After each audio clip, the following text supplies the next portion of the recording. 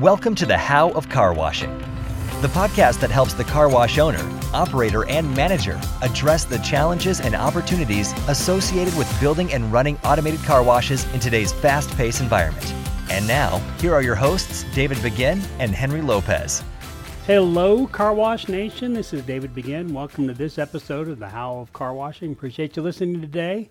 Hope everybody's doing well out there, getting some cars washed. We're kind of in the middle of our winter season, which for many is exciting times because we get those snows that are melting and people come out and wash. We've got a great day here in Colorado Springs, about 50 degrees after a number of snowstorms. And so we're super busy for the next couple days. And guess what? We get another snowstorm again on Sunday. So that's always exciting. But got a different podcast for you today. My friend and colleague, Matt DeWolf from Car Wash Magazine, has done a series of interviews, and we want to play some of those. So he's talking to different car wash operators in the industry for the Car Wash Magazine, and he interviewed Phil D'Agostini from Utah, West Valley City, Utah, and he's the owner of Utah Auto Spa. So we want to have him join us today and talk a little bit about some of the other sides of car washing. We talk an awful lot about tunnels, but we want to get some of our colleagues in the self-serve and in-bay automatic worlds who do super well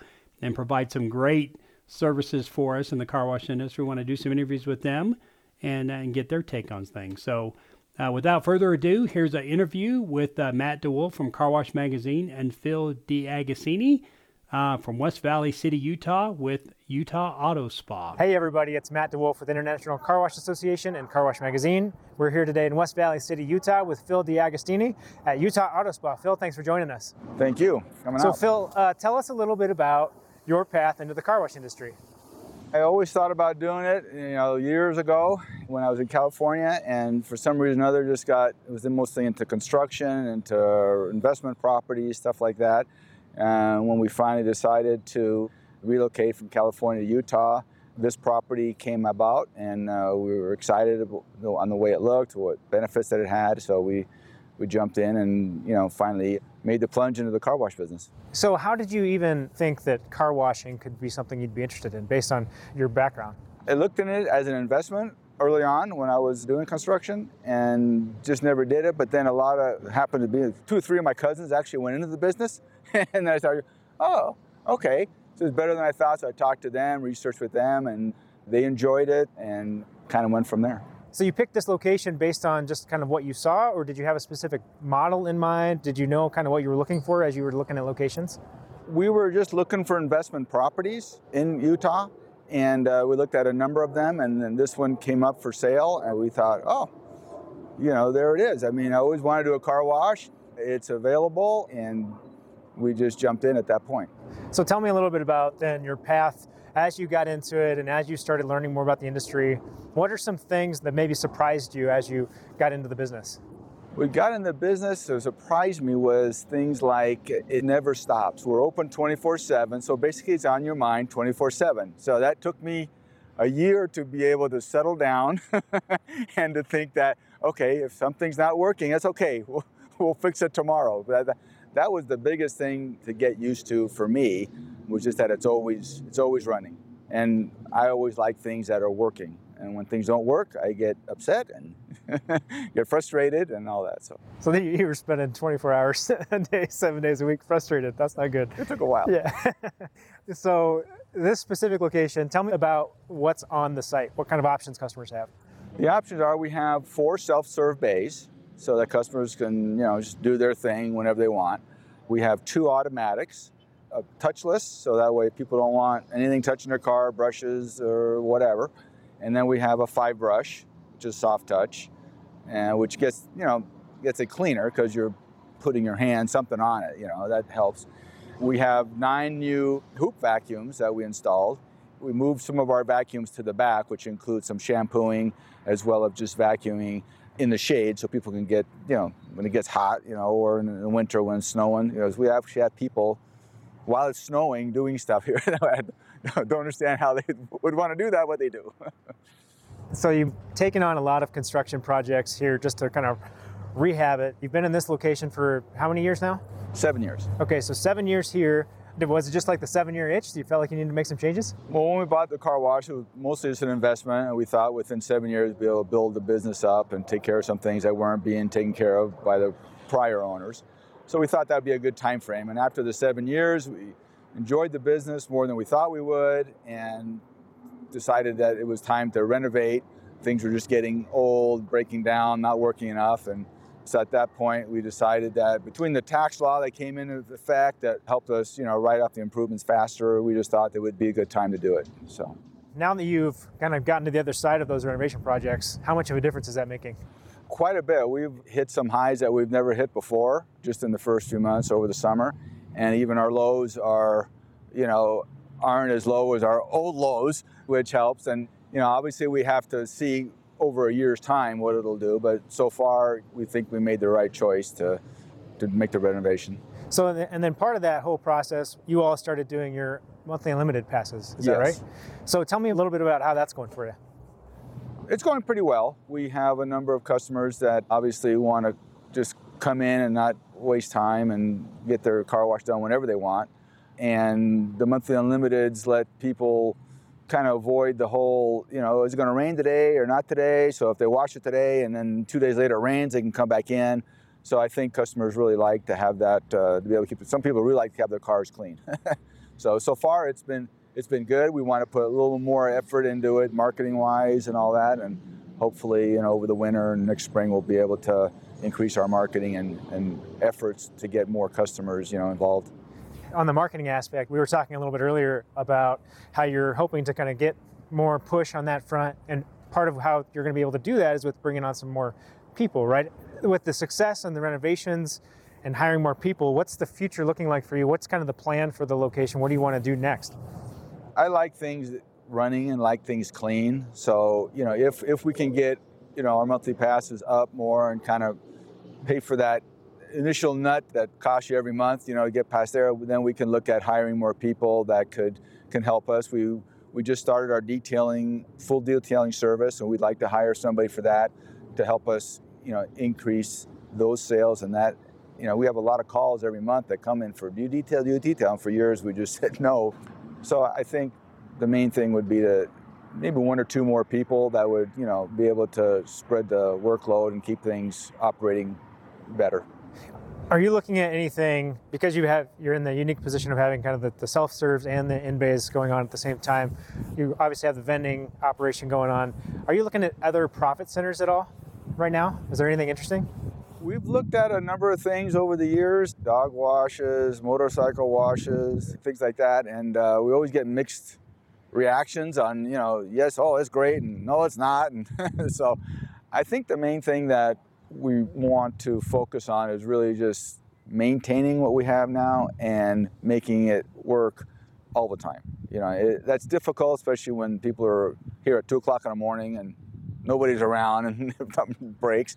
But I don't know, at this point in time with the wash the way it is, I don't know what else we can add other than more of detailing on the cars. I think once we get the word out to customers, I think they'll come around and we'll make a little bit more profit sharing on that. Let's come back to the employee side a little bit. So your cousins got you into the business, right? And now you're starting to bring family into the business. Tell me a little bit about why that's happening. That's a good question.